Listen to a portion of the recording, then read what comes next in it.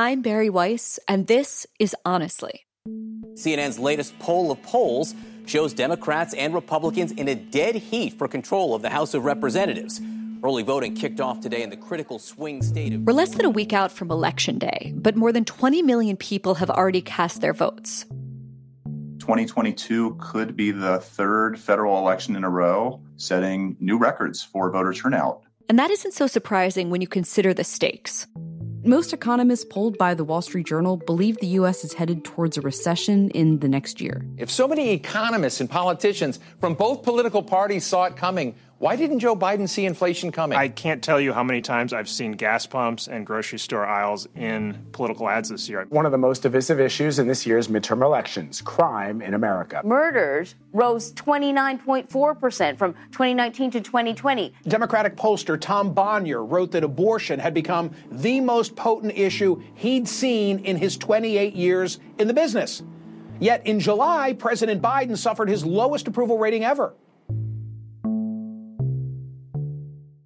Midterms are typically hard for the party in power, but President Biden's approval numbers are among the worst for a first-term president in American history. 71% of Americans say they don't even want him to seek re-election. So given all this, many are predicting a red wave. And yet, the Republicans have problems of their own. Are you willing to fight China? Will you fight for our kids in our schools? Are you going to fight back to keep our borders clean? You're going to fight back to make sure we don't have Fauci. You want to fire Fauci? I thought that would get you worked up. Many GOP candidates spent their primary races trying to out-MAGA each other. A Republican pro-MAGA candidate for Senate in Missouri is openly calling for his supporters to hunt down political opponents. Eric Greitens did so in a campaign ad published online. I'm Eric Greitens, Navy SEAL, and today we're going rhino hunting. The rhino feeds on corruption and is marked by the stripes of cowardice.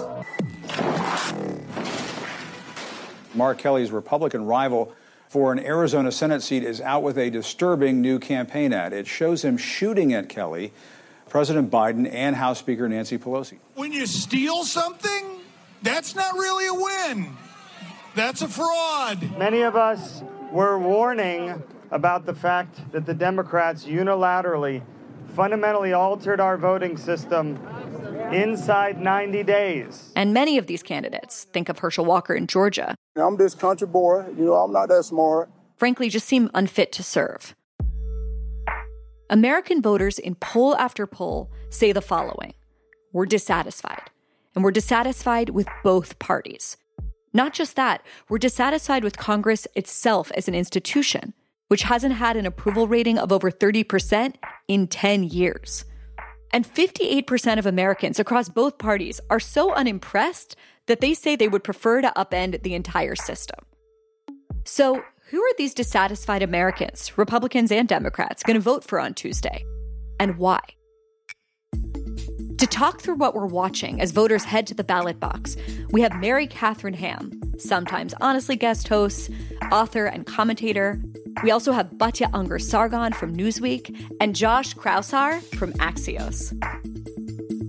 We'll be right back. There's so much more to Jewish history than persecution. I know it's sometimes hard to believe that when you talk to Jews, but trust me, there is. And in Jewish History Unpacked, the newest podcast from the people who brought you Unpacking Israeli History, you'll find out about some of the craziest, most amazing, but lesser-known stories that fill the Jewish history books. Given that the Jewish people's history goes back for millennia and spans continents and epochs, there are so many stories you just won't want to miss. You'll end up asking yourself questions that you never thought of, like, was Napoleon actually a hero for the Jews? And why were there so many suicide pacts in the first century?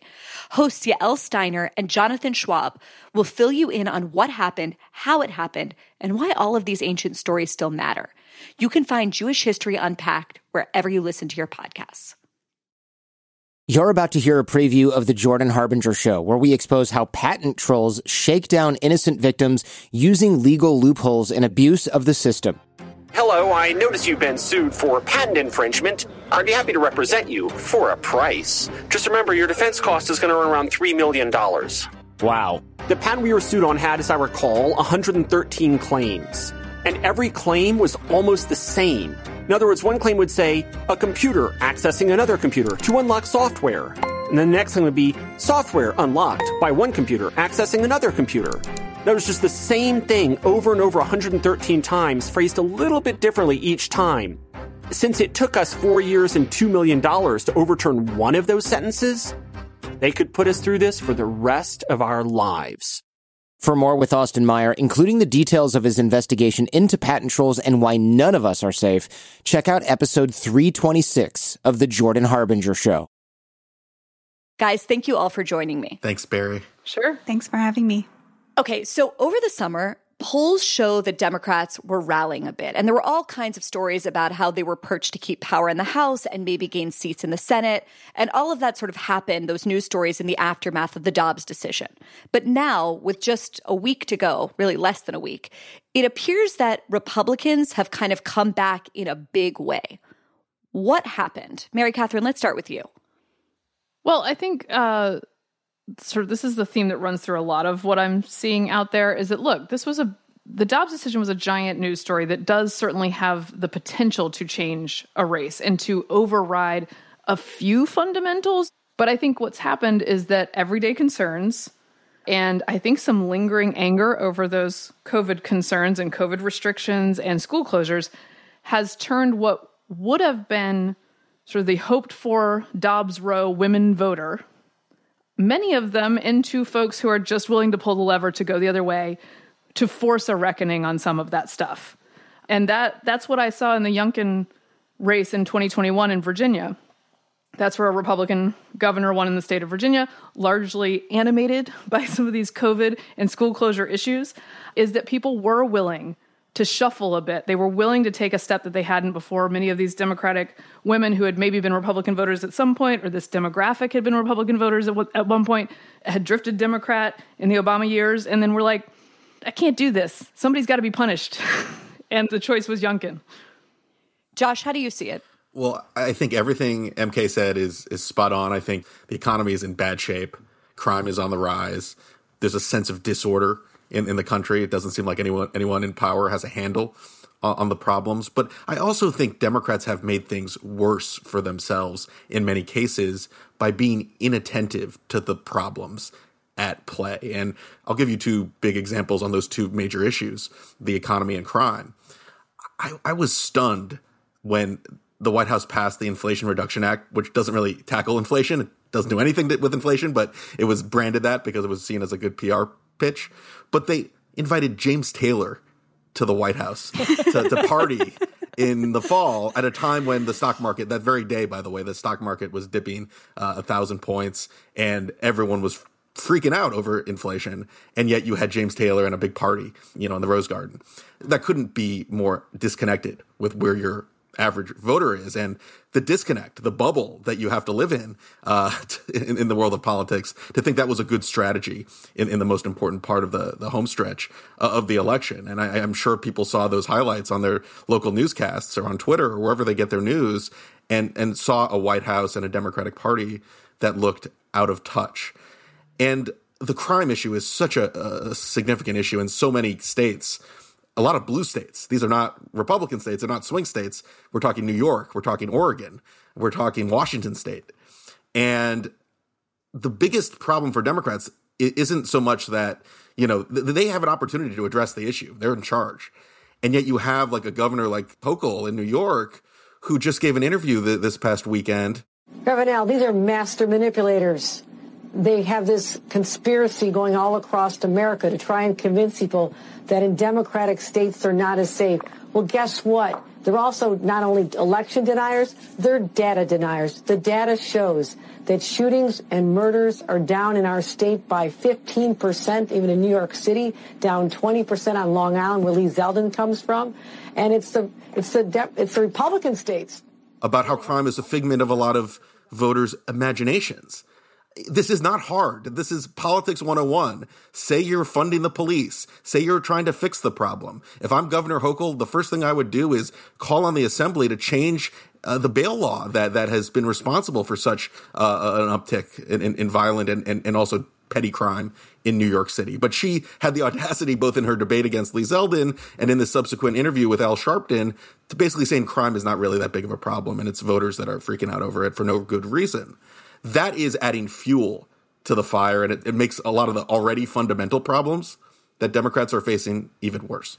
To me, the WTF moment came when I saw that the Biden administration had decided to prioritize a sit-down interview with a progressive outlet called Now This, in which the president had this sort of back and forth with a TikTok trans activist to talk about so-called gender-affirming healthcare.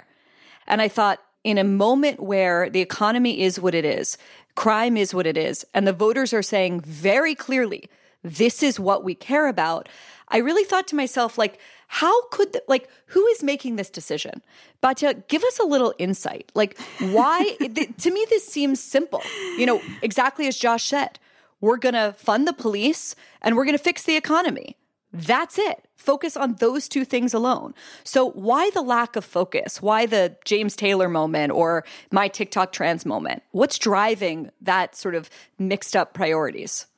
It's so interesting because, and I'm sure, Josh, you would agree with me on this, President Biden, to me, seemed to have clinched the nomination for president by ignoring Twitter. I mean, he did a really good job of sort of campaigning to the median voter, to the median Democratic voter. But since he's been in office, the pull of the Twitterati seems to be getting stronger and stronger. To me, that's really about class more than it is about politics. The average Democratic working class voter has a lot more in common with a Republican working class voter than they do with the kind of people who watch those TikTok videos of that transgender celebrity. And thinking about abortion in particular is interesting, I think, because where the median American voter is at on abortion, neither party is really representing them. So, the vast majority of Americans kind of agree about abortion. They want it to be legal, but they don't want it to be legal in the third trimester. They're very iffy about it being legal in the second trimester, but they also don't want a ban on abortion. And neither party is really representing that view.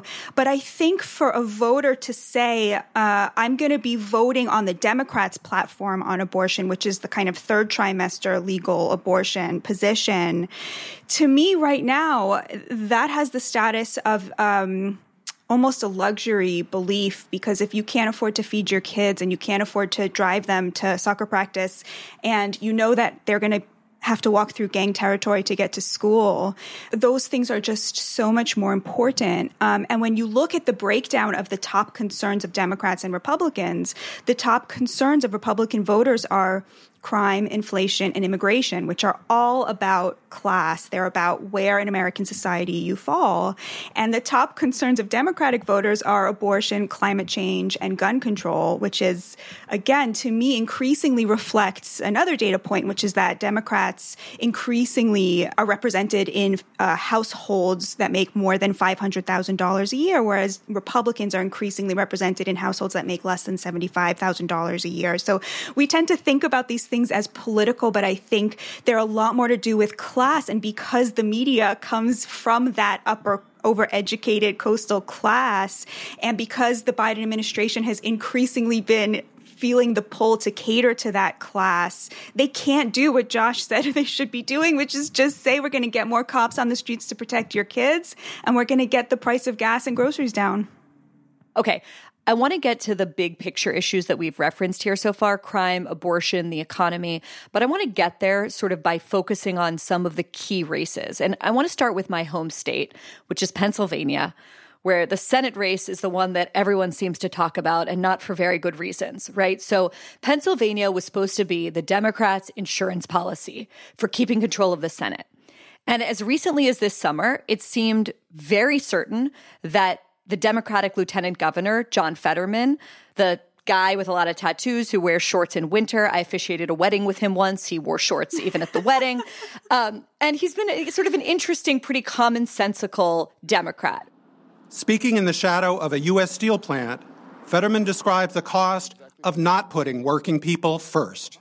And if we turn our backs on the remaining industries and not reinvest in these places and just say you're on your own, we will lose an entire generation of people that have no other options other than to turn to somebody like Donald Trump and say, wow, well, he at least gets me. He at least cares. He at least pays lip service. More focused, Batya, I would say, on the class issues that you would argue that the Republicans have sort of claimed the mantle of. And it seemed that he was going to crush the Republican candidate, TV star Dr. Oz. My parents immigrated here legally, and our country provided unparalleled opportunities that have benefited me. And I feel firmly it is time to repay my debt. America's in crisis. That's not news. Our values are under attack. So I want to serve America in its time of need. And I think I can do that by running for the U.S. Senate seat in the state of Pennsylvania. But then everything got upended, of course, in May. Good evening. I'm Joe Holden, Pennsylvania. Lieutenant Governor John Fetterman says he has had a stroke. Fetterman has a stroke, and the campaign insists from the jump that he says the clot has been completely removed and he's well on his way to a full recovery. It's a nothing burger. We hit a little bump on the campaign trail. It was on Friday. I just wasn't feeling very well, so I decided, you know what, I need to get checked out, so I went to the hospital. I made you get checked out, because I was right, as always. And in the meantime, what they did was they kept him completely out of the spotlight, away from constituents, away from voters. And aside from a few tightly controlled interviews that happened via Google Hang with closed captioning, they kept him away from the press. Then a few weeks ago, we get to the night of the debate. With that, let's get started. Mr. Fetterman, we're going to begin with you. What qualifies you to be a U.S. Senator? You have 60 seconds. Hi, good night, everybody. I'm running to serve Pennsylvania. He's running to use Pennsylvania. Here's a man that spent more than $20 million of his own money to try to buy that seat. I'm also having to talk about something called the Oz rule. And Batya, I'll let you take it from here. What happened in that debate? Oh, God, it was so hard to watch. I mean, your heart just went out to him. I'm here today to have a debate. I have, speeches in front of 3,000 people in Montgomery County, all across Pennsylvania, big crowds. Because it was very clear that if my doctor believes that I'm fit to serve, and now with 2 weeks before the election, I have run a campaign and I've been very transparent. He did struggle throughout the debate to be coherent, to answer questions. You're saying tonight that you support fracking, that you've always supported fracking, but there is that 2018 interview that you said, quote, I don't support fracking at all. So how do you square the two? I do support fracking, and I support fracking, and I stand, and I do support fracking. Okay. Thank you, Mr. Fetterman. Lisa. And it seemed very clear to me anyway that the stress was contributing to it in the way that stress will contribute to somebody who has a stutter. Mm-hmm. I don't buy the narrative that his campaign and his wife and, that he's this bad all the time. I think what's more likely is that he probably has days where he's with his family, where he's with the campaign, where he actually is operating at, 80%. I mean, his recovery has been, to me, it seems pretty remarkable. But on that debate stage, he did very poorly. It felt to a lot of people, I think, that they had been lied to by the media because so many in the media had said there's nothing to see here. But when we saw it with our own eyes, it looked really, really bad. Mm-hmm. To me, what's even more interesting about this race actually was what happened in the Republican primary, which was you had 3 Republican candidates that I think really exemplified the tension within the GOP and the ways in which it's getting misunderstood by the liberal press. You had David McCormick, who was sort of like a mainline, mainstream Mitch McConnell type pro-business, pro-free market Republican. You had Mehmet Oz, who was a celebrity but had no values that anybody could sort of discern. And then you had Kathy Barnett. Now, Kathy Barnett was the Steve Bannon picked candidate. So Trump gave his endorsement to the celeb, right? Typical Trump. But there was actually a much more MAGA candidate in the race, who was Kathy Barnett, who was conceived when her mother was raped, when her mother was 11 years old. She's extremely pro-life, but she was also very on board with the Trump economic agenda, which is actually extremely protectionist, extremely pro-working class.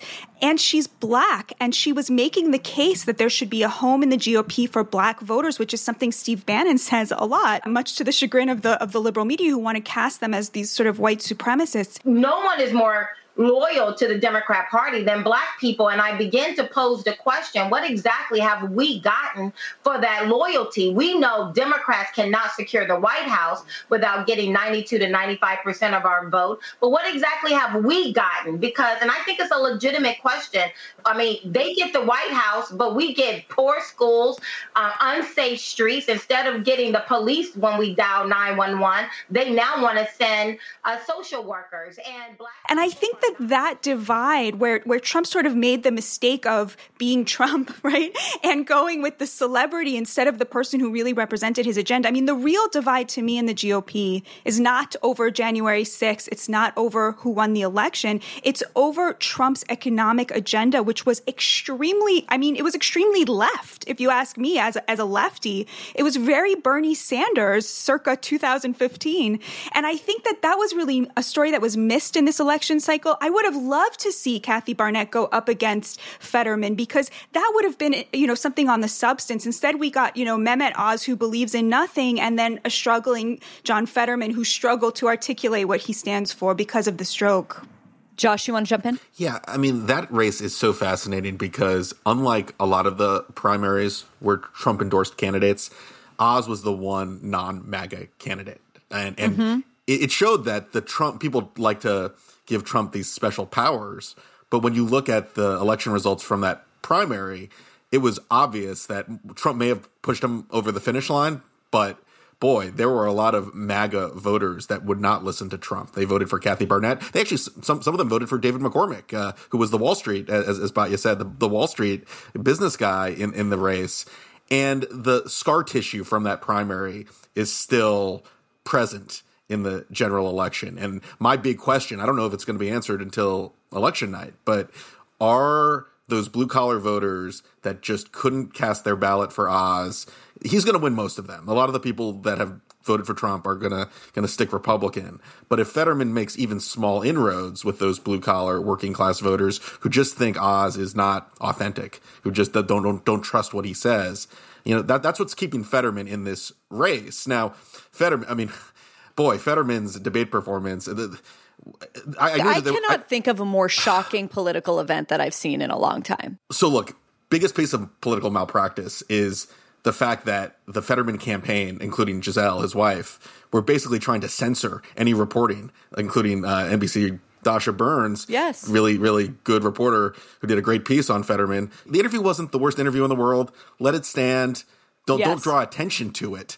I mean, I was sort of got sucked into this whole scrum because I simply noted that Dasha Burns said that he had trouble making small talk before the interview, and I was, people were calling me to delete the tweet, censor, the correct, and I even delete your reporting. I put the transcript, I put the video, like I was gouge out your eyes, Josh.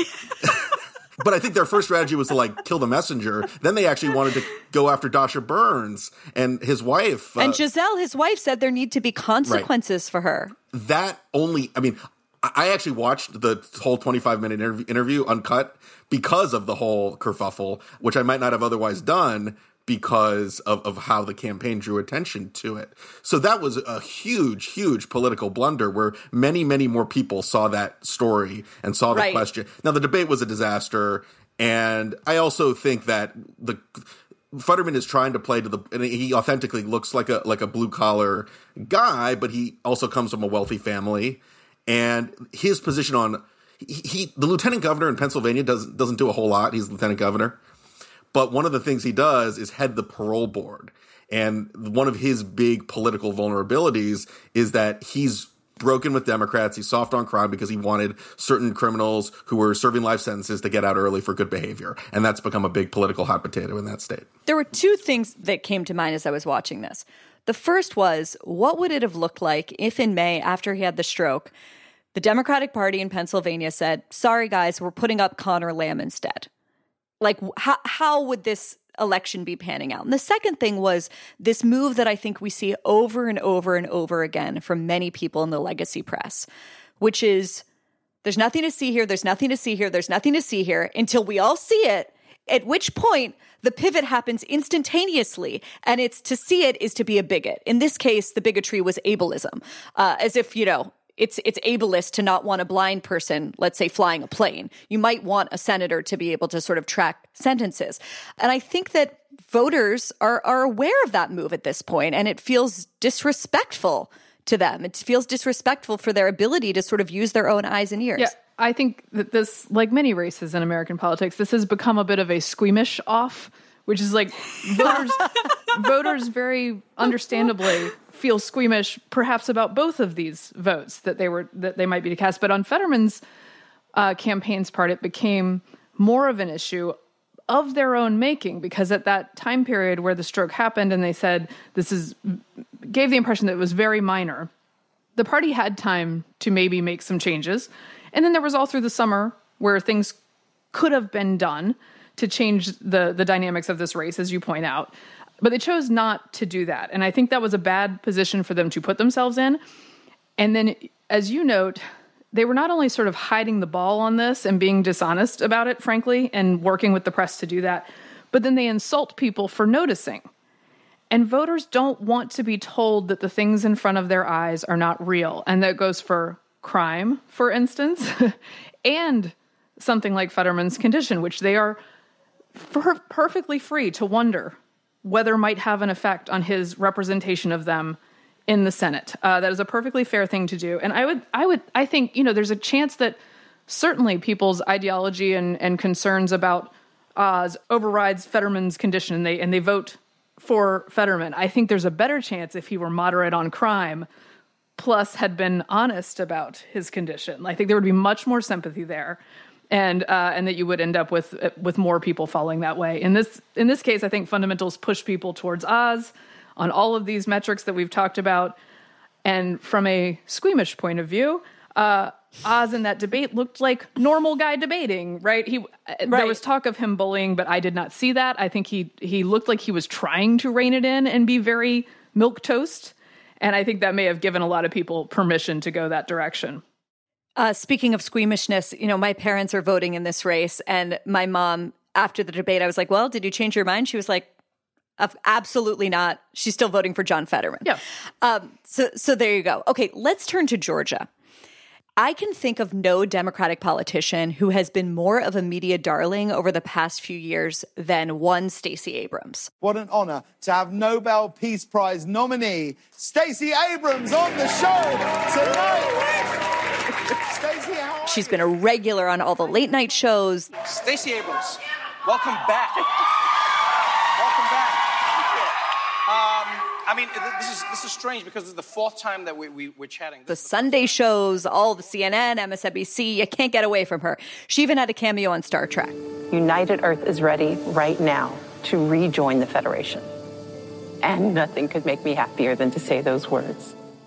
Just 2 years ago, she was put forward as a leading contender to be Joe Biden's vice presidential nominee. Hey, everybody, we're back with one of the architects of Biden's victory in Georgia, Stacey Abrams. And she was largely credited as the person who led Georgia, obviously a deep southern state, to elect 2 Democrats to Congress.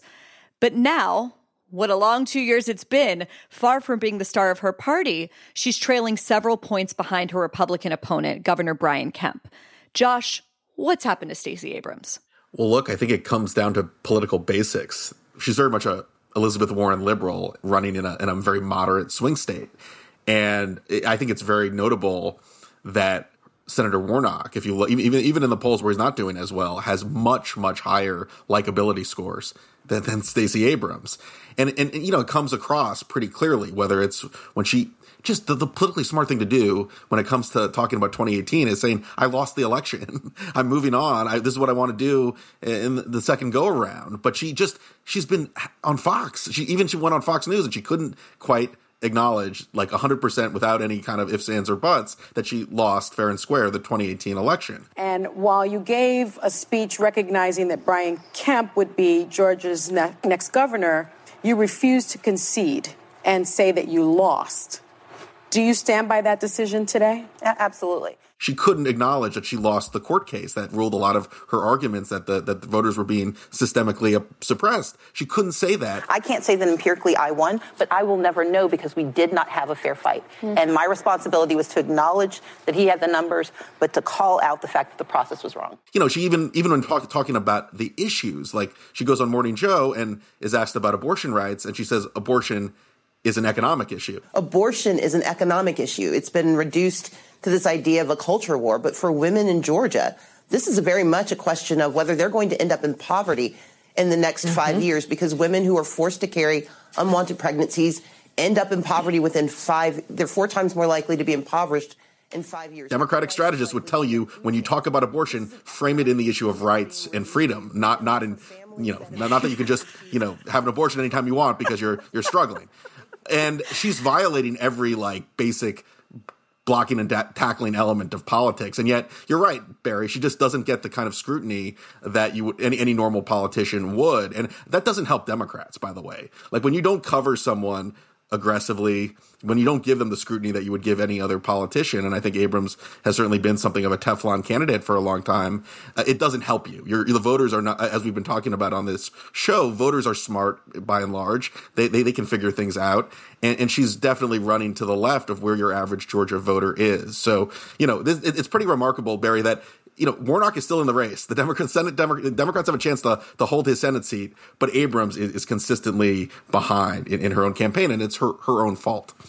Well, one of the things that I think is most notable is if you think about the headline for Democrats in this election, I would say the biggest headline is Republicans are dangerous to democracy, right?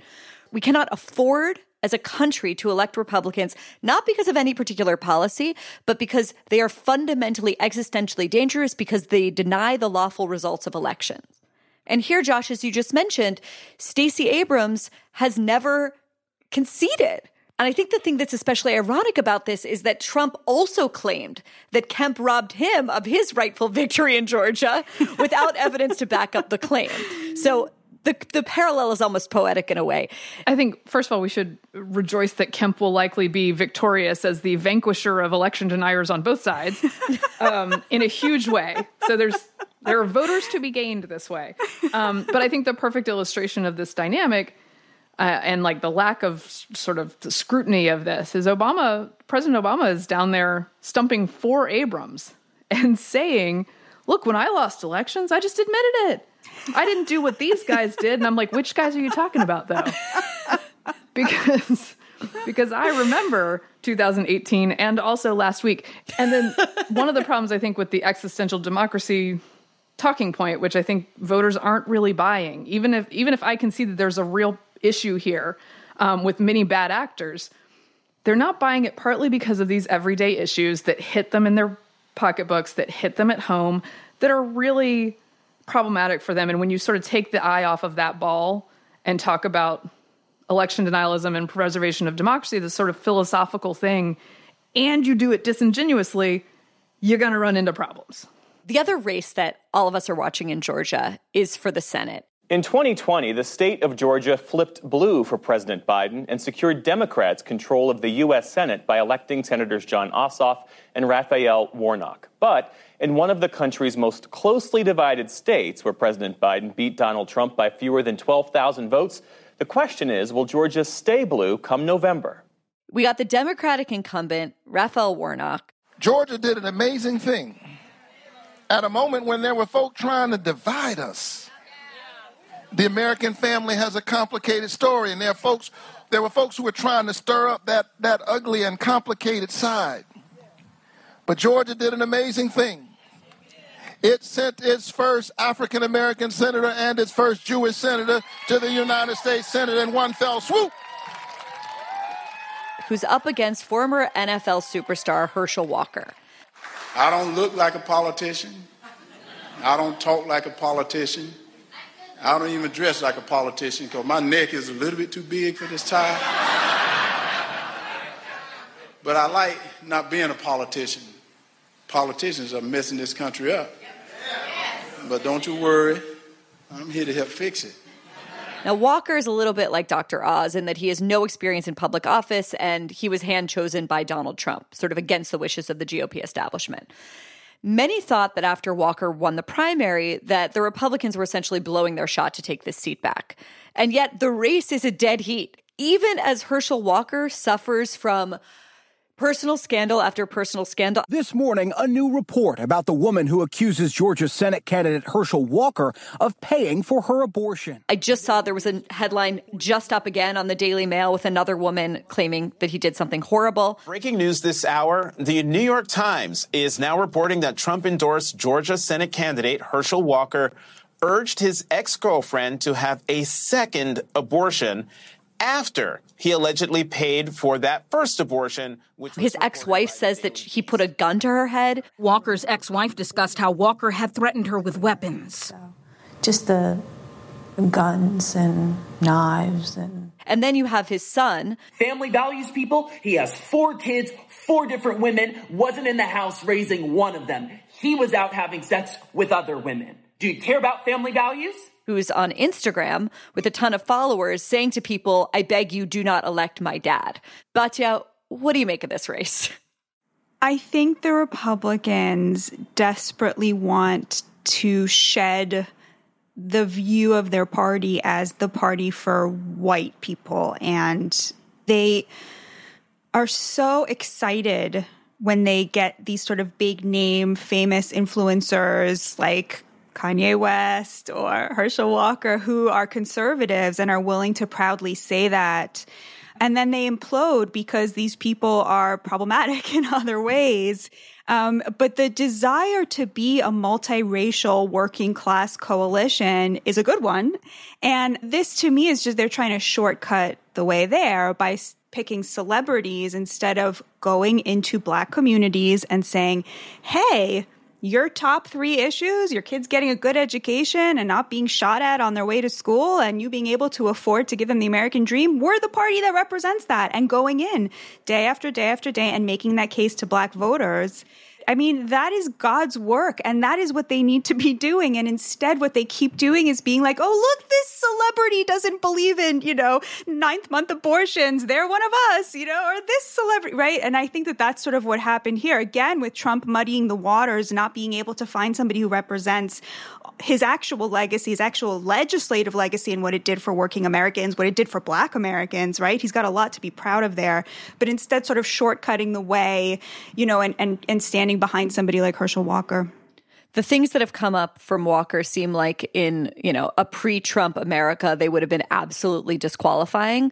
Josh, how do you explain how he's still very competitive, could win the race? Is Walker sort of the Fetterman for Republicans in Georgia? In other words, I don't care as long as he's not the other person? Yeah, maybe even worse. I mean, the allegations of pulling a gun on your ex-wife's head, these are things, like you said, Barry, that these would have been disqualifying incidents a decade ago. And I still think, by the way, that this race could head to a runoff, specifically because you need to get 50% of the vote in Georgia. And a lot of Republicans who think Walker might do well still think he may come short of that 50% threshold. But yeah, you're absolutely right. It's because we view things in tribal terms, not in who's the best candidate terms. People view on the Republican side, they want to own the libs, and maybe Herschel Walker is the best way of doing that. You stick to your red and blue jerseys, and that's all you care about. I think that's a really problematic aspect of our politics, that we can't even make judgments about awful things someone does in their past and weigh that as part of their vote. I mean, there are a lot of other Senate candidates who are on the ideological side of things outside of the Republican mainstream, and we'll see whether Republican or swing voters are going to stomach some of those flaws. Mm-hmm. Normally, Republicans or swing voters would say, hey, I'll vote for, I may want to vote Republican, but this candidate is taking things too far. This is going to be a really big test of whether that doesn't apply anymore, that you're just voting based on your partisan and tribal leanings. I do think that, this is one of those tests, much like Fetterman, I think is a good example of, does your ideology or your desire to own the other side overcome your squeamishness about this candidate? I think Walker gave a lot of people permission to vote for him after the debate performance, which was not, unlike Fetterman's, which was overachieved what people thought he was capable of. And again, much like Fetterman, I think even with the worst parts of the candidacy, you can be honest about those things and you can say, I went through a really dark time, but he didn't do that. He said, no, these things didn't happen. He's denying it. Right. So I think, again, there's a well of sympathy that you can tap into with voters, particularly of your own ideological side, if you are straight with them. But that has to be part of it. But I will stick with my prediction from way back, which is that as a University of Georgia graduate, which colors my, I understand colors my analysis here, Herschel Walker in a red wave year as a Republican does not lose in the state of Georgia. Despite all of these stories that came out, which many of us knew were going to come out, it's hard to overstate how much of sort of like a demigod figure he was before this campaign started. Buck Bellew gives it to Herschel Walker. Walker gets a big block on the right side, and look at the big guy go. The freshman from... And that 98% name ID was just irresistible to some people. Look out. He's past midfield, and he's got a blocker. Cuts to the inside. Herschel Walker. There he goes again. Let's go on to Arizona. Oh, my gosh. Arizona. I love you guys so much. Thank you so much. Let's start with Kari Lake. Hello, everyone. Trump Republicans, are you out there? Kari Lake is many things. She is very charismatic. The America First movement is alive and well, and you know what? It is the only way out of the mess we're in right now.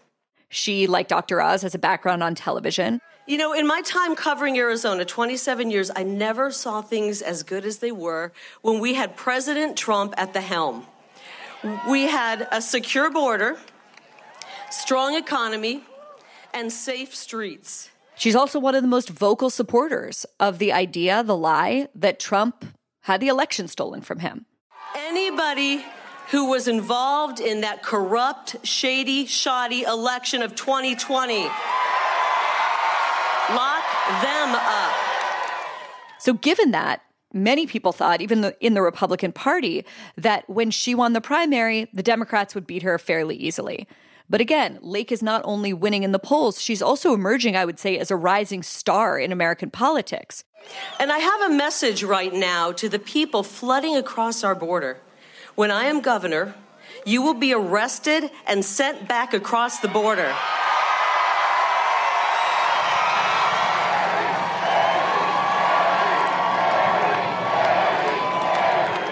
Batya, what do you think of Kari Lake?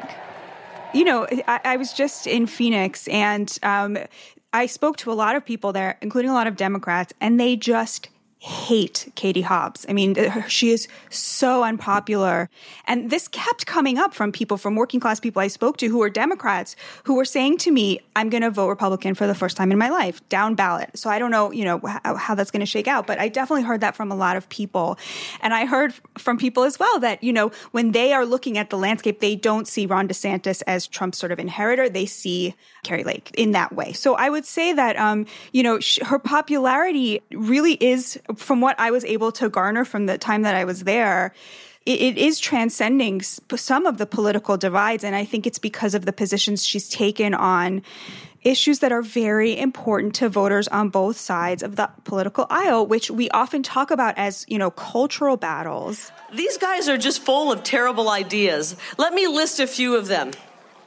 It's terrible. Defunding our police. How do they come up with this stuff?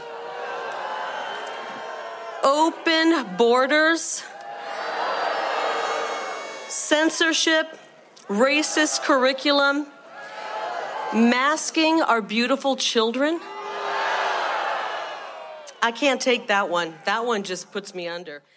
Like school choice, like how much say a parent should have in what their child learns. Now, that sounds like a political question, but again, just to repeat my mantra, that is a class question because rich people are always making the decisions about what their children get to learn with their pocketbooks, right? By paying $50,000 a year for private school tuition. It's working class parents and middle class parents who are stuck with public schools, who are showing up at these, school board meetings and see champions in people like Lake, see champions in people like DeSantis. And I think that is a really winning issue that does transcend party affiliation. Okay, Josh, MK, what do you guys make of Carrie Lake? Do you see in her the makings of a political star? Yeah, well, I think she's a MAGA star for certain, especially if she wins the election. But this is the two things she shares in common with Donald Trump is that she's a local celebrity. She was on the news for decades in Phoenix. And she's a traitor to her class, or traitor to her profession, I guess, would be the more accurate way of putting it, in that she was a news anchor who is now attacking the media. And that whole, kind of having this revelation is a powerful thing. It was powerful for Trump as someone who he was social in the business world and elite circles and took that on as a presidential candidate. I think she's far more towards the Dominion vote hacking theories than the let's just say that there was not misbehavior on the social media platforms part. And I think that's why she's not winning. I mean, she should be winning by 10, 15 points in this type of year in a state like Arizona. I think she's favored to win if you look at the polls, but she's only up by a few points. And there is a hesitation in the suburbs, in Scottsdale, in suburban Phoenix, about her because she just has not pivoted to the middle like you've seen Dr. Oz do, for example, in the Pennsylvania race. You're not seeing the appeal to the pragmatism that a lot of Republicans who got Trump's support, but also realize that there are a lot of swing voters that are not on the populist wing of the party. One last thing I'd say about Arizona is that I've covered Arizona politics for 20 years now, and there's always been this fierce divide within the party before Trump between the McCain, if you will, the McCain wing of the party and the anti-McCain wing of the party. And McCain had the numbers and McCain had the support for a long, long time, but there was always this very anti-immigration, anti-elite Tea Party. It manifested itself within the Tea Party movement in 2010, but there was always this strain of populism that even descended into anti-Semitism and racism at times. And that's nothing new in Arizona. There's a certain libertarian Wild West streak in the state's politics. And unfortunately, instead of having the moderate wing of the party, giving a pragmatic voice to the Republicans running, you've seen the more populist, anti-establishment wing taking charge and fully in power. And they have not made the most responsible decisions. They've not engaged in responsible rhetoric. And it's if Republicans don't do well, and the Senate race is a race that Republicans should win. The Governor Ducey would win that race in all likelihood. The fact that Republicans aren't performing like they should be doing it is because of that wing of the party taking charge and fomenting some pretty extreme positions in some cases. Yeah, I'm more of a give me Ducey as a school choice advocate hero. That's my area. But I do think there's a cautionary tale here, which is with Carrie Lake especially, who's very telegenic and clearly a force of some kind, is don't help to create the instrument of your destruction. Now, I don't Lake. I don't think is one of the MAGA candidates that folks on the left and super PACs gave money to, but they did attack her more moderate opponent by linking her to old Democratic donations she had made. Carrie Lake has also made some of those donations and been part of the Democratic Party in the past, but they didn't attack her because they thought she would be the more ripe for the picking. Yes. And now you may have put yourself in a position where, if indeed you believe that there's an existential threat to democracy, that's shooting yourself in the old existential foot, because you ended up helping this person. So I do think there's a cautionary tale there, and there may be many cautionary tales. As when these primary fights were going on, I kept saying that, you guys, if this is a big red year, you'll bring in the wave sweeps in the problematic just right along with the moderates and the normies. That's what happens in a wave. And so you may be faced with some of that. The other race that we're all following in Arizona is the race for Senate, where we have Democratic Senator Mark Kelly, the astronaut. Growing up, we didn't have a lot of money. My parents were both cops, and they taught me about public service.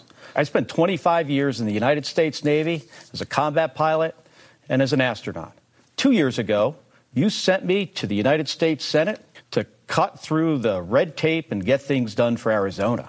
Now, we have more work to do. Families are struggling and often can't afford gas or prescription medication. So I worked with Republicans to bring manufacturing back to America to cut costs. And when Democrats are wrong, like on the border, I call them out on it because I'm always going to stick up for Arizona. Facing off against one of the new right's newest, biggest stars. We're seeing a seismic shift. America first, it's here to stay. That would be venture capitalist Blake Masters. President Trump launched this movement in 2016, and man, he upset the apple cart. He upended the political establishment. I think he literally saved the country by winning in 2016. And he did it by running on and then delivering this bold agenda. It's secure the border, right? It's stop the senseless wars abroad. Let's be smart and tough, but we got to stop that. He delivered this economy that worked. It worked for American workers and families. And I've been fascinated watching Masters pitch himself as sort of the future of the GOP, saying his number one priority is to ensure that America remains the best place in the world to raise a family. In America, you ought to be able to raise a family on one single income. He keeps hitting this theme, speaking of class, Batya, over and over and over again, that he wants American families to be able to afford to live on a single income. Choice. Most families would prefer to have one breadwinner and have one parent stay at home with the kids. He also talks about us stopping to get involved in sort of pointless wars, sort of this isolationist tilt that we're seeing happening in the country. He's certainly riding that wave. And the third thing that he's talking a lot about that I think is becoming increasingly relevant to people is taking seriously the monopolistic power of big tech. The truth is, we can't take America for granted. And if we want to keep it, we got to fight for it. Because we are up against a media that lies to us, schools that teach our kids to hate our country, and corporations that have gotten so big, they think they're bigger than America. It's time to put this country first. He's supported by both Trump and Thiel. I guess I wonder, Josh, let's start with you. Do you see any evidence that his policy proposals, let's put his sort of personality and style, he's had some very hot campaign ads to the side for a second, are his policy proposals resonating with people in Arizona? Or is his race more about voting out a Democrat? I think it's much more the latter, and what MK was just saying, in that when you have a big Republican wave or any wave in politics, even the non-A-list candidates often get swept in. And I think that's what could happen in Arizona, though Kelly still holds a small lead in most of the polls, and he's kind of holding his own despite the political environment that's really problematic for Democrats. One interesting thing about Arizona and that Senate race, and tying in Kari Lake to this, Kari Lake said she basically voted for Obama because he was anti-war. Yes. There is this realignment of sorts going on where some people who voted for Obama, and I think it was because of opposition to the Iraq war, are finding themselves much more comfortable with the Republican Party. Tulsi Gabbard's another example of sort of an isolationist Democrat who now finds herself in the Republican Party. So I think there's an interesting constituency in the country that is realigning. Now, Arizona is a very military-heavy state, a lot of veterans. I thought it was super interesting that, I think it was a couple weeks ago, Blake Masters invited Lindsey Graham to appear in Scottsdale with him for a town hall about foreign policy, where it sounded like Blake Masters was actually moving a little bit to the hawkish side, or at least he rhetorically speaking, he sounded more like a hawk than like Tulsi Gabbard at this event. So I think it's interesting. I do think there is something really important about sort of Obama-Trump voters, like in Iowa, who may have been much more isolationist and now find themselves at home in the Donald Trump Republican Party. But it also, for every action, there's an opposite reaction. And I think Masters, if you look at some of the polling, he's had trouble winning over military veterans. He's had trouble winning some of the McCain voters in the suburbs of Phoenix. And there are also a lot of hawkish pro-military supporters, especially in a state like Arizona. So that explains, I think, why Masters has underperformed, that he hasn't done as well as John McCain did and a lot of other more traditional Republicans have done in those Senate races. And what do we make of the fact that he's positioning himself as a populist, but he's basically a Silicon Valley venture capitalist who I believe graduated from Stanford? Well, that's the Thiel factor, and I actually think that's going to be fascinating to watch. Look, if Masters gets elected to the Senate, and J.D. Vance gets elected to the Senate, and Joe Kent, who's a very, has that same backing, has heterodox views on foreign policy, he gets elected to the House. That is going to be a fascinating sort of caucus to watch. Mm-hmm. I've had people close to Masters tell me that Mitch McConnell didn't get him elected. If he gets into the Senate, he's going to really create a stir against Mitch McConnell and against some of the party establishment. So I think that is a very fascinating angle to watch going forward. Well, speaking of sort of the teal back populists, there are two candidates that have the sort of personal financial backing of Peter Thiel and the endorsement of Donald Trump. And the other one is in Ohio. I'm so sick of Republicans who say, well, we're just going to push back against the Biden agenda.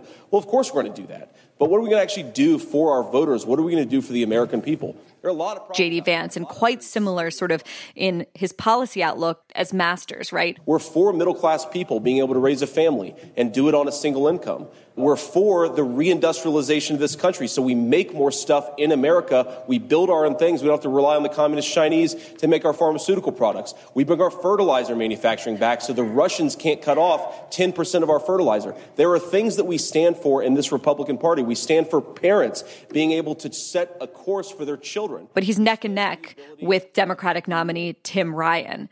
MK, have you been watching Ohio? Any thoughts on who's going to sort of pull ahead there? And what do you think of J.D. Vance? Well, okay, on this issue of the populist candidates who are nonetheless Ivy League and tech moneyed, I think, look, voters have a talent for sort of sussing out that kind of inauthenticity and figuring out if it works for them.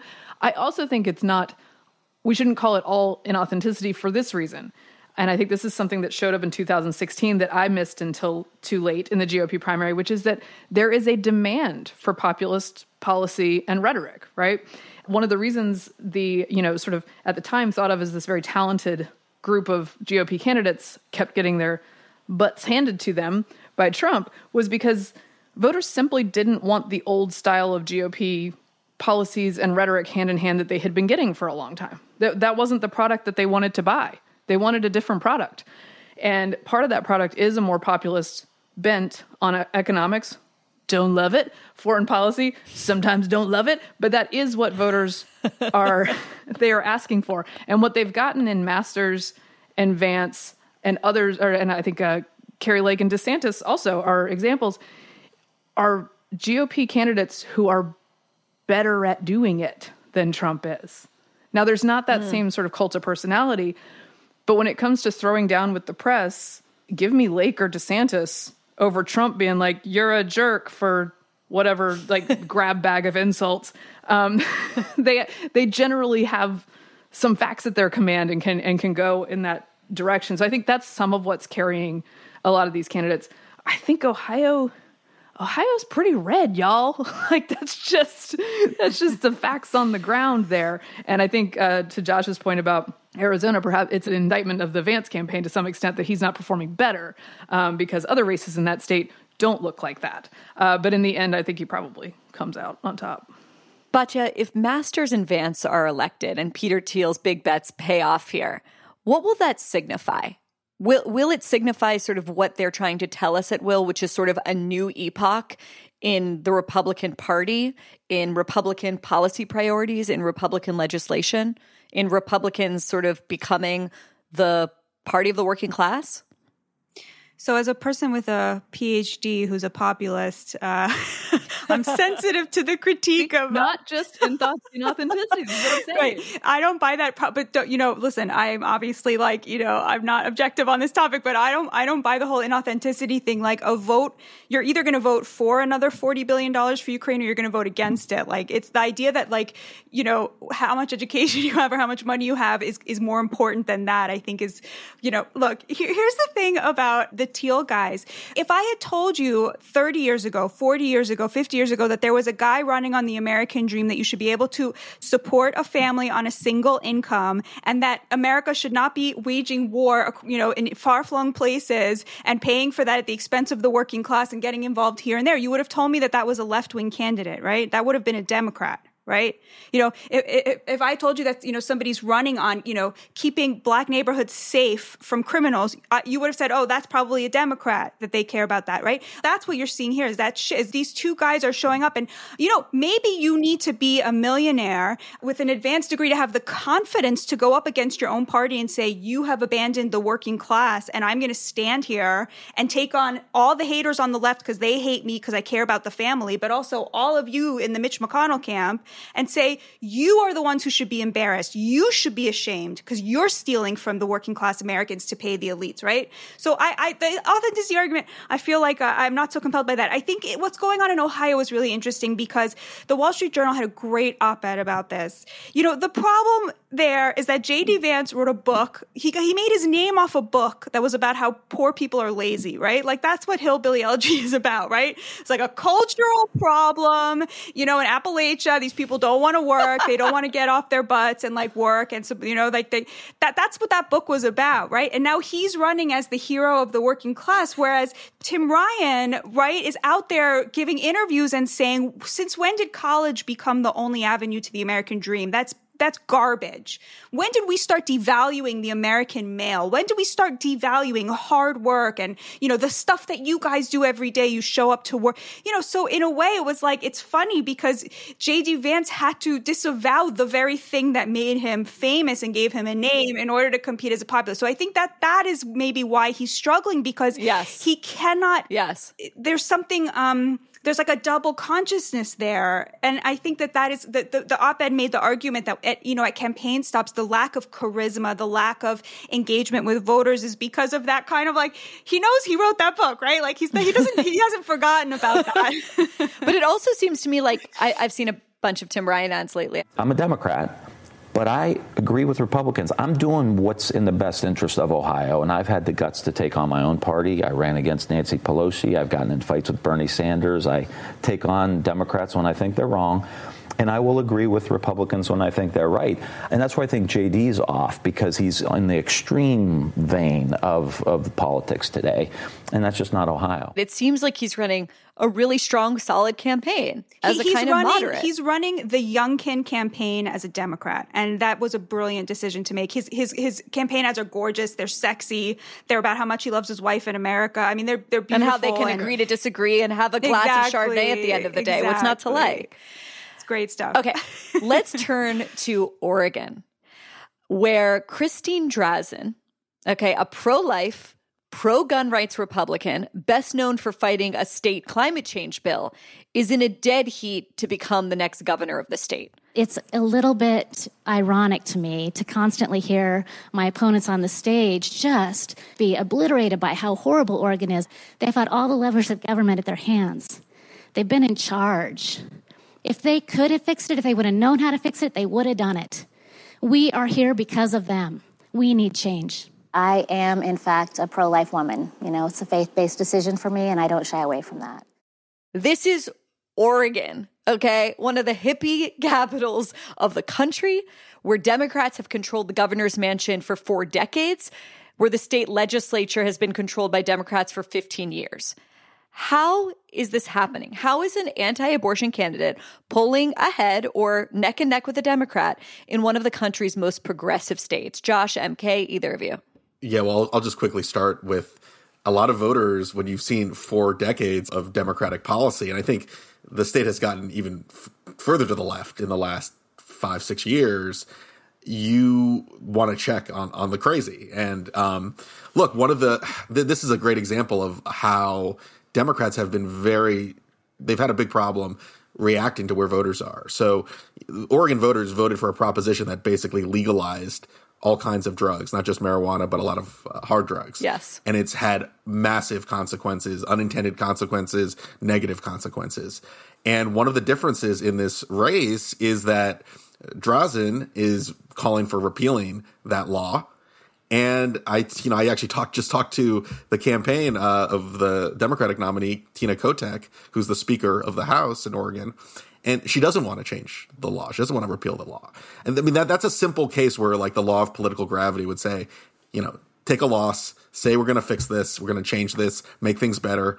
And, help your own party, help get some of those moderate voters back in your camp. But we've seen in so many cases where Democrats have just been functionally unable to challenge the far left of their party to the point where they're losing governor's races in Oregon and New York and very blue states where these issues are solvable or at least able to deal with them, but there's just an unwillingness to challenge a core part of their coalition to the far left. And it's, I think Oregon is going to be not just the governor's race, by the way. There are 3 Democratic House seats that Biden easily won in Oregon that are at risk of all flipping to the Republicans. So this is going to be a major problem. And sometimes democracy works in the way where you lose elections. That's the only thing that'll cause you to change course. Well, I think this is a representative headline that I just looked up. This is ABC. In May of 2021, after a year of protests, Portland residents have waning patience for Antifa. Okay, so if you have bugged the residents of actual Portland after a year of sort of occupation of the city, like if you've lost Portland, then many, many other voters in Oregon are upset about it, and they are further upset again, and this is a theme, about being told by media and elites that the problem doesn't exist. Are you going to stop? Are you throwing pipe bombs at people? There was a lot of this during the time of the height of disruption and some rioting. Reporters would be sitting in a quiet part of the city and be like, I think it's debatable if vandalizing a building or throwing a water bottle is violence. This is predominantly nonviolent protesters. Everything looks fine to me, guys. That is not a credible message for voters. And yet it is one because if you're unable to buck the far left forces that created this situation, and you don't want to be called a bigot for bucking them, which is what sort of inevitably happens, you end up just ignoring this and telling people that they're a bigot for noticing it. And that's not a sell. It's not a sell for voters, even in Oregon. We ran a piece this week from Leighton Woodhouse, who we sent to Portland to talk to sort of lifelong Democrats who are considering voting Republican for the first time in their lives. And we had one source who said, things are going downhill. Inflation, crime, homelessness, addiction, overdoses. Look outside. You see the homelessness, people dying in the streets from overdoses, people having psychotic breaks.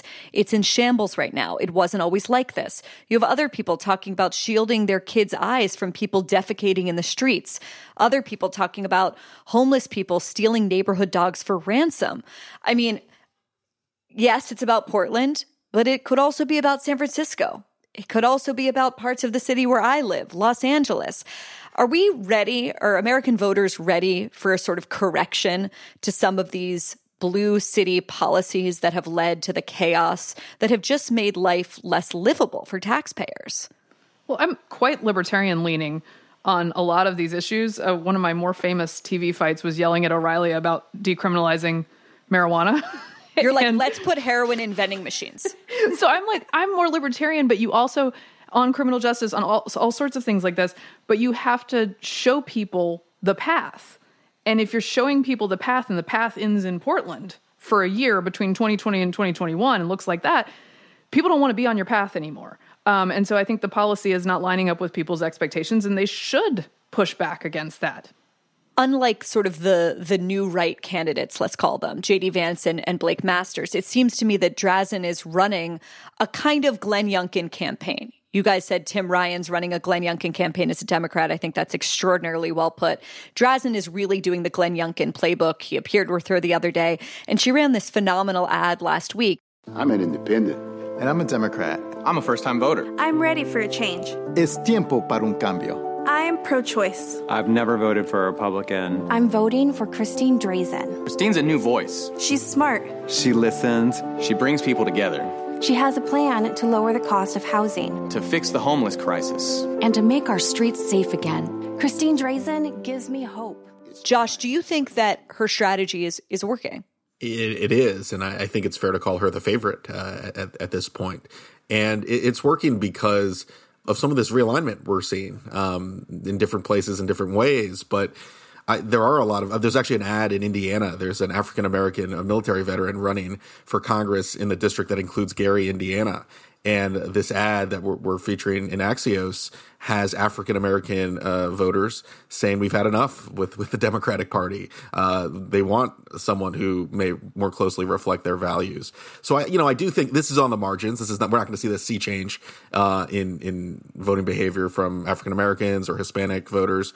But all it takes is a little nudge, right? And all it takes is enough people who live in the city of Portland to be dissatisfied with the crime and the homelessness. All it takes is a little nudge from Hispanic voters on the Rio Grande Valley or in Nevada to move towards the Republican Party. All it takes is a few points for African American voters to say, hey, what are you doing for me lately? The economy is not working for me. And that's all it takes to make a good year or a good midterm for Republicans into a really big wave election. And that's why you're seeing, when we're talking Oregon and New York, in addition to all these other battlegrounds. That is New York is blowing my mind. Yeah. You can see where the political winds are blowing. Okay, so before we move on to kind of the bigger themes that you guys are seeing emerging, are there any other states or races that you're watching closely? For me, New York, which I had not been paying attention to, I was like, it's a walk for Kathy Hochul, even though I don't really know why. And now we're talking about Lee Zeldin. I'm like, what universe am I living in? Are there races like that for you guys that are surprises or you'll be watching closely on Tuesday night? I'm looking really close. We've talked about Pennsylvania, and I'm fascinated by the Senate race. That's the big one. There's also a congressional district in Scranton, which Joe Biden's hometown. It was the district where Donald Trump held his first general election rally of the campaign. And it is also a district that voted for Trump narrowly, but has a Democratic congressman that won both in 2016 and 2020. That is an area where Republicans have been making some major, major gains. Northeast Pennsylvania, Scranton, Wilkes-Barre. That is a huge, huge battleground for the Senate race, for the governor's race, but also for that little House district that's located there. So that's an early bellwether. Like I'm going to be looking at if a Republican as goes Scranton, so goes the nation. Scranton, so goes the country. Scranton is like the bellwether of the U.S. political map this year. MK, what races are you watching? I think to Batya's point earlier about sort of Republicans trying to cut corners, finding candidates who make the party more diverse and reach out to people of all classes. By the way, every time I talk to Batya on anything, at the end I'm like, am I a Democratic populist now? But or is she a member of the new right? None of us really know. This is us. We're coming together. This is the realignment. This is the horseshoe, baby. I think there's a handful of Latina candidates in the Rio Grande Valley where I think is where Republicans aren't taking that shortcut, right? They have picked somebody organically from this community who's really tapped in the case of Maya Flores types. Yes, whose husband is a Border Patrol agent. Yeah. Yesli Vega in Virginia 7th is another example. Her husband, I believe, is law enforcement or military. I can't remember which one.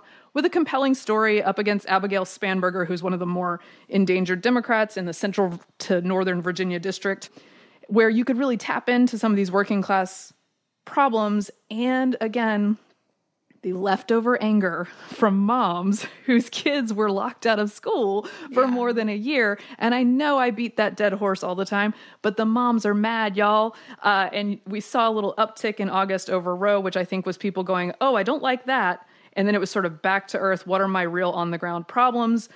Are these guys going to mandate vaccines for my kids to go back to school? Are they going to try to do masks again in the winter? These things matter to moms on the ground, and a lot of them are minority sort of swing voters and or white suburban women who maybe used to be Democrats who are willing to swing now. So I'm interested in that district. And then, of course, is it Maloney in New York? I'm interested to see what happens there because, of course, he's the guy in charge of winning House districts, and now he has to be in charge of winning his district. That's Sean Patrick Maloney, head of the DCCC in New York. So one of the guys who defended the fact that the Democrats were basically spending tons of ad dollars to fund MAGA candidates. Batya, how about you before we go on to big themes? I'm watching very closely that whole slew of 2018 Blue Dog Dems, Elisa Slotkin, Abigail Spanberger, Sharice Davids, who I love. Sharice Davids actually I think is polling very well, but what's going to happen there, all of these Democrats who won in Trump districts. Are they going to be able to hold on to their seats? I'm very interested to see if 21% of Black voters are going to go for Republicans. That's something I've long wanted to see, just not because I want Republicans to win necessarily, but because I just want them to feel that they have a choice, and I want the parties to be fighting for those votes and actually showing up and delivering. So that's, I think, really interesting. And also, the Latino vote, how are Hispanics going to vote? Is the shift we're seeing something that is reflective of something, deeper and systemic that's going to, be around for generations to come?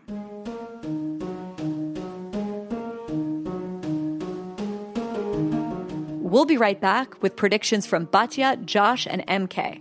Winner gets a free bottle of whiskey.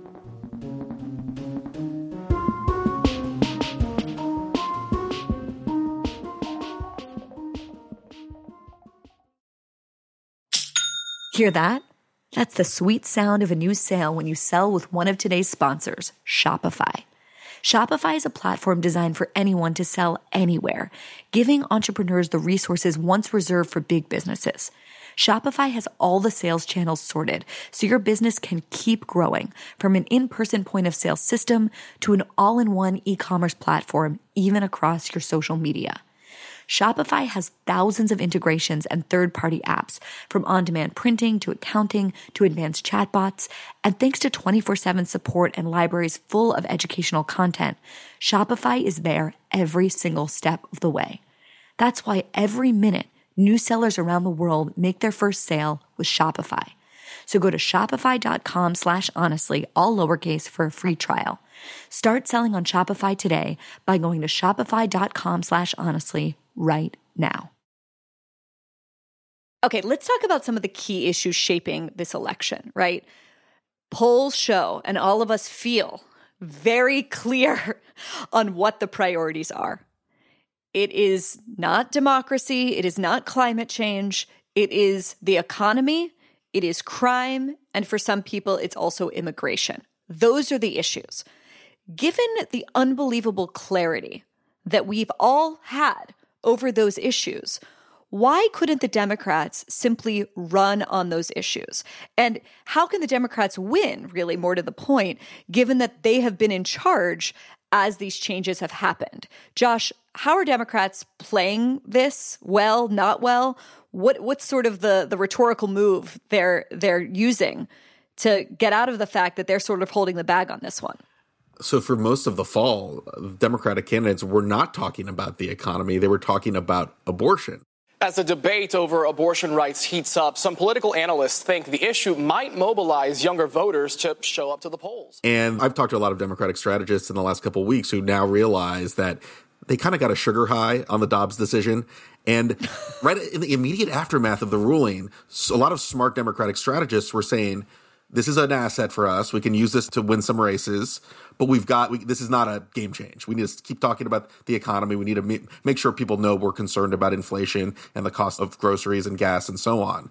And then when the polls got really favorable for Democrats during August, and maybe that special election that they won in August, there was a total disregard for that balance. And I think there was a study that showed about half of the Democratic ads, if not more, were only on abortion.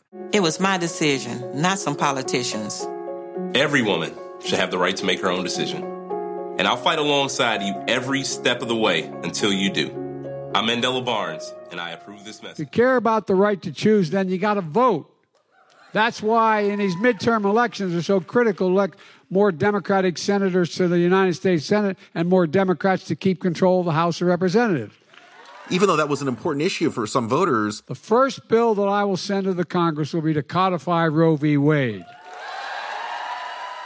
It made a lot of Democratic candidates look like they were disconnected from the number one most important issue out there. So now you're seeing Democrats scrambling to come up with an economic message. I mean, Obama was trying a line about Republicans supporting cuts to entitlement spending. Senator Johnson voted to raise the retirement age to 70, supported a plan that would put Social Security and Medicare on the chopping block every single year. Each year you'd have to vote to renew this thing. I mean, think about it, because Washington works so well. You want your Social Security and Medicare reliant on Congress every year. Some of your parents are on Social Security. Some of your grandparents are on Social Security. You know why they have Social Security? Because they worked for it.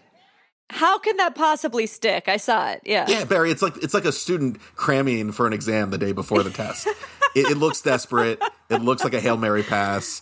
And look, I think they had a tough hand regardless, right? This was not going to be an easy election for Democrats no matter what. But they only made things worse by not balancing the abortion message with the economy and, frankly, having a crime message, like having a message that just simply went beyond, oh, yeah, we want to fund the police, like talking about bail, talking about these fundamental issues that are of concern to so many voters. Okay, so speaking of abortion, that moment was very clear to me. For many reasons, but I remember very much, Josh, that sort of consensus that emerged, even if it was brief, that this was going to be the issue. This was going to be the thing that sort of changed the tide for the Democrats in the election. Are we seeing that? Are we seeing young women, and angry moms, MK, as you mentioned before, energized around abortion rights in this election? You're seeing the energy, but that's slowed down a little bit. So I think the larger impact is that, number one, the base is a little more energized than they were. I mean, you were seeing a perfect storm for Democrats against Democrats in the spring, where not only were independents breaking against the Democratic Party and Republicans were juiced to vote, but Democrats had nothing to vote for. They had nothing to show up for. And at the very least, I think the overturning of Roe v. Wade has given Democrats a reason to show up at the polls. But at the same time, a lot of the states we've been talking about, these blue states, abortion policy is not going to change in Oregon or in New York. And I think aside from the Michigans and the Wisconsins and the Pennsylvanias, where you actually do have a little more on the line with abortion policy, and a lot of these emerging battlegrounds, most even liberal voters know that they're not going to lose the right to have an abortion. So that just mitigates its significance in this election. I don't know if there's been any issue that's radicalized more people that I know than COVID lockdowns, COVID school closures, the fact that people's relatives died alone. People who are lifelong liberals, lifelong Democrats, are now up for grabs. And they are considering in this election either staying home because they're disgusted and fed up with the people who oversaw these policies, or some of them are considering voting Republican for the first time. Let's talk just a little bit, and MK, maybe let's start with you since I think you're one of these angry moms. Let's talk about the legacy, really, that the pandemic will have in this election.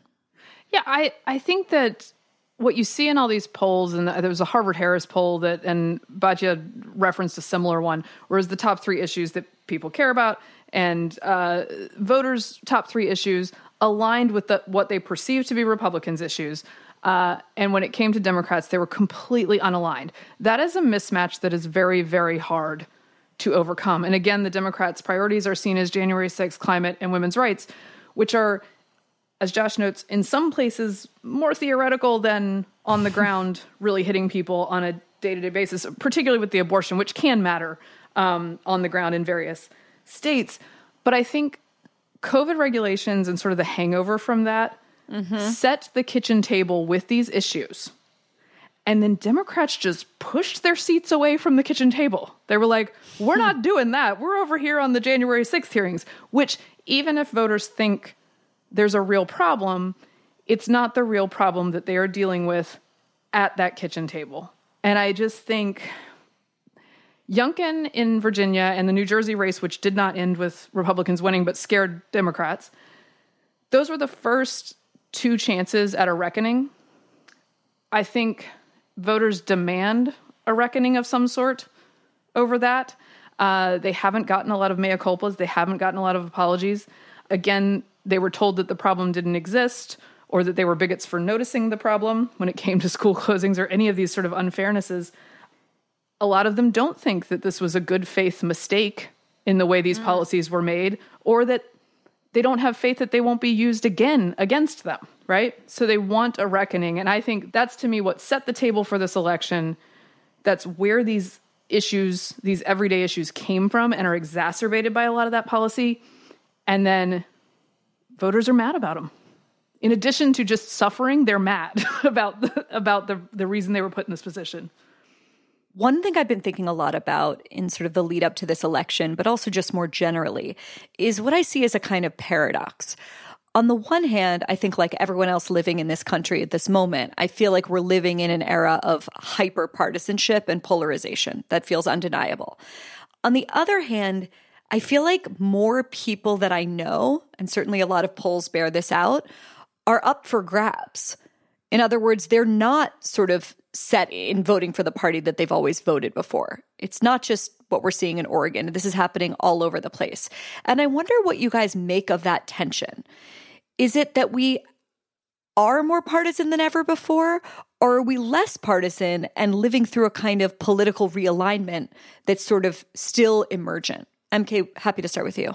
Well, it's interesting to say that because I have made this argument since Trump's election, and I was not a Trump supporter, but that it had this interesting way of scrambling. Like union voters would go to the right in ways they hadn't before. And some of these suburban, highly educated women in the suburb would go to the left when they hadn't for a couple of years, right?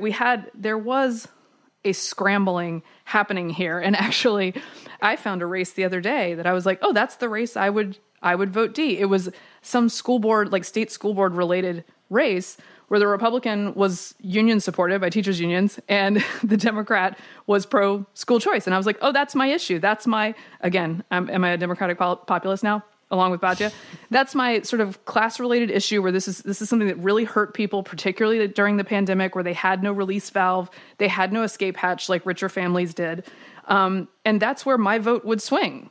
And I haven't been that swingy a voter in the past, so I do think there's this strange dynamic where we are mixing in ways that we haven't before. But I think perhaps the people that report on the dynamics don't do the mixing so much. So they miss that. They're not doing the swinging themselves. Right. Batya, how about you? I feel like the political realignment is kind of like a core issue of yours, both because you personally exemplify it and that I really don't know where you would vote on most issues. But, what is it? Is it that we are hyper-partisan, more polarized than ever before, more tribal than ever before?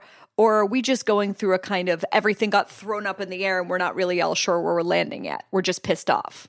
Well, I don't think that the divide in this country is really between left and right anymore. I think when you poll Americans on the most important issues, there's just no partisan divide anymore on things like gay marriage, equal protections for, every American, for Black Americans, criminal justice reform. There's now appetite for police reform, interracial marriage. None of these things have a partisan divide anymore. But, you go to the media and of course they're telling you that everybody who votes for the other party is, hates Black people, hates gay people, hates trans people, hates women, et cetera, et cetera. And then of course on the right, everybody who votes for the other party is a groomer, right? Is a literal pedophile, right? So the way that I see it is that, the average American is just not that divided over the most important issues. It's the elites who make millions of dollars off of convincing us to hate each other that are very polarized. Of course, there's still debates over things like abortion, how many guns a person should own, but like a healthy democracy should have debates like that. I mean, we shouldn't agree on everything. So to me, it's very much a like elites versus working class, middle class divide and not really left versus right. And I think that the party that realizes that first is going to do very well. But what you've seen, I think over the last 50 years is that the Democrats who used to represent labor are now very affiliated with, the college educated. That seems to be their base. That's who they're catering to.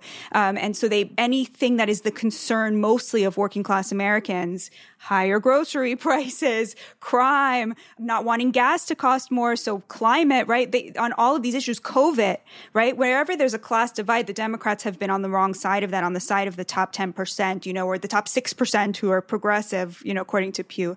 So, the Republicans are talking a good game now. They're doing well at telling Americans, look, we're going to represent you on questions of parenting, on questions of schools, on questions of inflation, on questions of crime. Whether or not they're able to deliver on any of those things, I guess we're going to find out. Josh, you've been a political reporter for a really long time. You're now at Axios. Do you buy Batya's argument here that the new divide is sort of populist versus elitist? Yeah, I'm on Team Batya. I think she was ahead of the curve in understanding a lot of our divisions in politics are based on class, based on education levels, being in the elite. And you see these internal divides even within the parties along those lines as well. It's weird because, I think in a weird way, we are partisan, we are tribal, but sometimes these realignments are actually reinforcing a new tribalism where, I know people who have totally flip-flopped on their partisan affiliations or their ideological dispositions as a result of the COVID shutdowns, as a result of the Biden administration's handling of crime or something like that. But they're not becoming independents. They're not saying, I like this candidate, like I like Lee Zeldin in New York and I like Republicans in Oregon, but I still like moderate Democrats like Josh Shapiro. They're realigning and they're becoming more partisan in their new party, like Tulsi Gabbard or like some of the Hispanic voters along the Rio Grande Valley that are becoming more Republican. So I think tribalism generally is not good. I think you should vote. I mean, I understand that party matters and who controls Congress matters, but in some cases you should elect the candidate of higher character who has, a more convincing vision for the country. So, I think what we're seeing in this year's election is that, like in the case of the Democrats, we've talked about in Oregon and New York, they've done such a bad job that it's almost forcing people to consider their vote in a new way. But I think generally, I think the realignment is fascinating, and you are definitely seeing sort of upscale elites moving more into the Democratic Party, and you're seeing working class voters, as Batya has been writing about and talking about for so long, becoming more comfortable in the Republican Party. But I also do see sort of a new hardening where, yes, you're seeing the realignment, but you're not seeing a whole lot of split ticket, I'm going to vote for the candidate type of voters like we saw 20 years ago, 30 years ago. 2 questions, and then I want to get to predictions. A recent poll from Quinnipiac said that 69% of Democrats and 69% of Republicans both said they felt democracy was in danger of collapse. Though, of course, those sides have very different ideas of what the nature of the threat is. Is this election going to have a lot to say about the future of our democracy? If the Republicans, let's say, if people like Carrie Lake, who have been pretty out-and-out election deniers, if she wins the gubernatorial race in Arizona, and certainly we will have op-eds the next morning saying democracy is not just under threat, democracy is over. Do you guys buy that? What do you think this election has to say about the future of our democracy? I'll jump in. I really get frustrated when I hear people saying democracy is ending if a party wins an election. I mean, that's what we're hearing, that if Republicans win elections and they take back Congress, it's threatening democracy. No, that is democracy. I think there's a serious worry about certain people who don't acknowledge the results of the last election and having important positions, that's an important concern to be vigilant about. But I think what we hear about in the context of this concern about the health of our democracy is that when you elect Republicans, that conservative Republicans or pro-Trump Republicans alike, that threatens democracy, even though you have free and fair elections. And that's what the voters want. That's what voters are sending a message towards. So, but just to push back a bit, does it say something a little alarming about the state of our electorate if people are willing to vote for someone who says that the election was stolen or that the election was rigged? Well, I think voters certainly, as we've talked about, care about the economy, care about pocketbook issues first and foremost. It doesn't mean they don't care about, folks who deny the results of the last election, but they're also thinking more broadly about their own personal needs and personal interests. And, I also think that there's also a lot of cosplay going on in our politics where people say things to win a nomination. And, if you told me that Brian Kemp and Doug Ducey, there were certain Republicans who, if I would have guessed, would stand up to Trump, like a Brian Kemp in Georgia, who, by the way, Trump single-handedly picked Kemp to run and endorsed him in the primary ahead of a front-running candidate. I wouldn't have automatically put Brian Kemp on the list of someone who was going to be one of the bigger defenders of democracy. And it turns out that they acted differently than perhaps their rhetoric would have indicated in the past. So I think it's foolhardy to predict. There's certain cases where you do have extremists running for Secretary of State where I think it's a little more crystal clear. But I really don't know, if Carrie Lake, people are assuming we know how Carrie Lake is going to govern. She certainly, as we've talked about, voted for Obama and has had a very heterodox past in terms of her political views. So I really think it's a little bit premature to say we know how people are going to act when their feet are held to the fire. It certainly isn't good that you have a lot of Republican candidates not willing to say that the 2020 election was fair and square. There was not systemic fraud. But I also think that sometimes they're playing to the base. They're trying to say whatever they want to say to win elections, and ultimately they act differently once they're in office.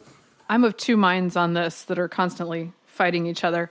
But I think what concerns me is that the voters' concerns about what threatens democracy, whether it's sort of media conformity and or not reporting things accurately, or sort of the elite condescension and corruption, or election denying, which is a very real problem and can really disrupt the system in bad ways.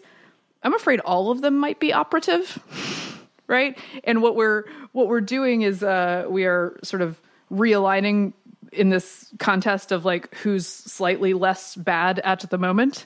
And yet I don't have rose-colored glasses about the past. There's been plenty of bad candidates and bad situations in American history in the past, right? So on a case-by-case basis, for instance, when I'm in Virginia deciding whether McAuliffe or Youngkin is for me, right?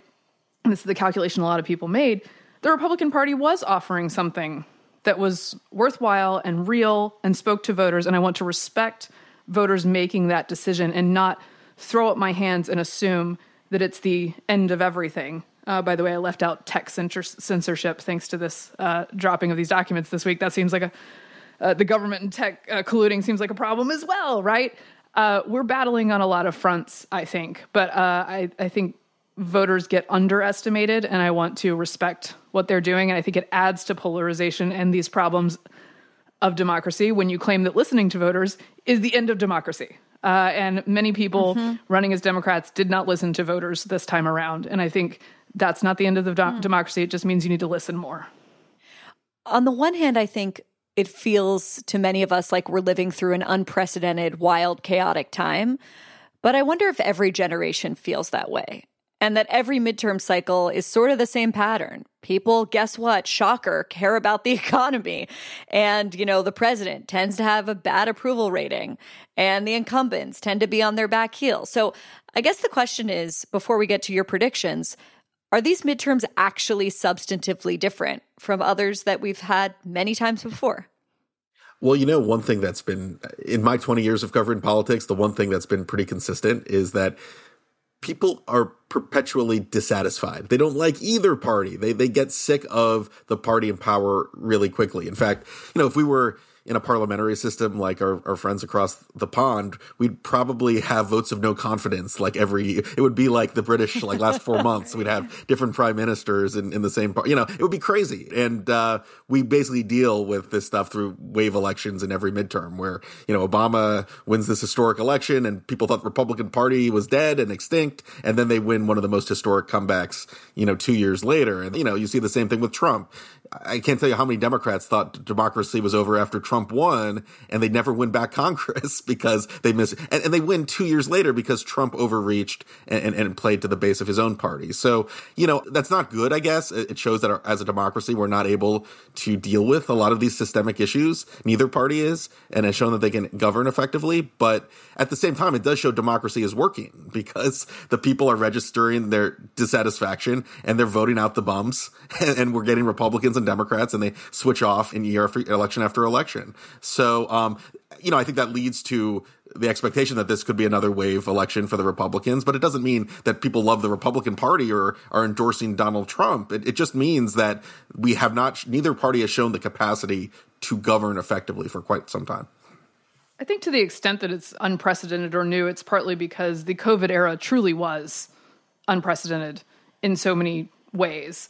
And then I always think whenever I'm worried that things are too wild politically, I think of the fact that Gerald Ford, sort of unobjectionable figure as presidents go, had 2 assassination attempts within a month, and one of them was by a member of the Manson family. So I was like, things get wild, y'all. So that's my comfort. That's my comfort for you guys. If the Mansons are a comfort, I'm not really. That's cold comfort for me. I'm bleak. All right. I'm bleak, Barry. All right, last question. Betting time. What is going to happen on Tuesday night? Josh, let's start with you. All right. Are we going to see a red wave or a red tinkle or a red tsunami? What's happening? I think a red wave is likely. Look, I'll be a little conservative, but I think 20 seats in the House is pretty easy to expect. It could be higher, but 20 is a good round number, and I think Republicans are well within reach of that. In the Senate, it's going to be we're going to be counting votes for a long time. These are going to be very close races. We maybe have a runoff in Georgia. I'll give Republicans 2 seats. They'll get the 52. That would be my prediction. Batya Ungar-Sargon? I'll just say I'm with him. Whatever Josh says on this, because he's always right. MK? I'm going to go higher than Josh just for fun. Let's go 3 plus pickups in the Senate for Republicans and 25 House seats. All right, well, guys, I'm going to be DMing you frantically. I probably won't have my blue check mark anymore at that point, but I'll be DMing you on election night and excited to see how it shakes out. MK, Josh, whichever one of you's closer gets a bottle of whiskey on me. MK, you can save it for after the baby. Guys, thank you so much for being here. Thank you. Thanks, Barry. Thanks, Barry. Thanks, guys.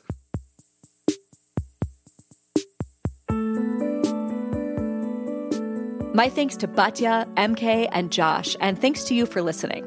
Did you learn something from this conversation?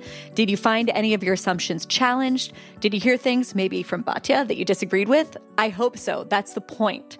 We want to start a conversation here. So please share this episode with friends, share it with people in your community, and use it to have an honest conversation of your own about the midterms or anything else. And if you want to support honestly, the only way to do that is to subscribe. Go to our newsletter at commonsense.news. See you next time.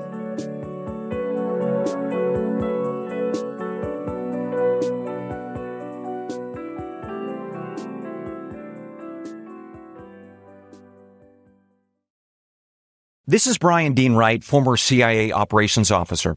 By now, you've probably heard of my podcast, The President's Daily Brief.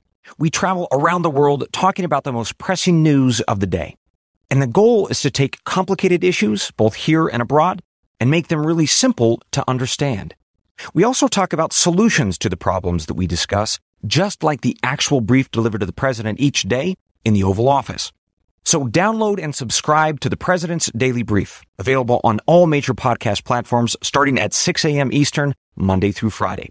It'd be a pleasure if you joined us.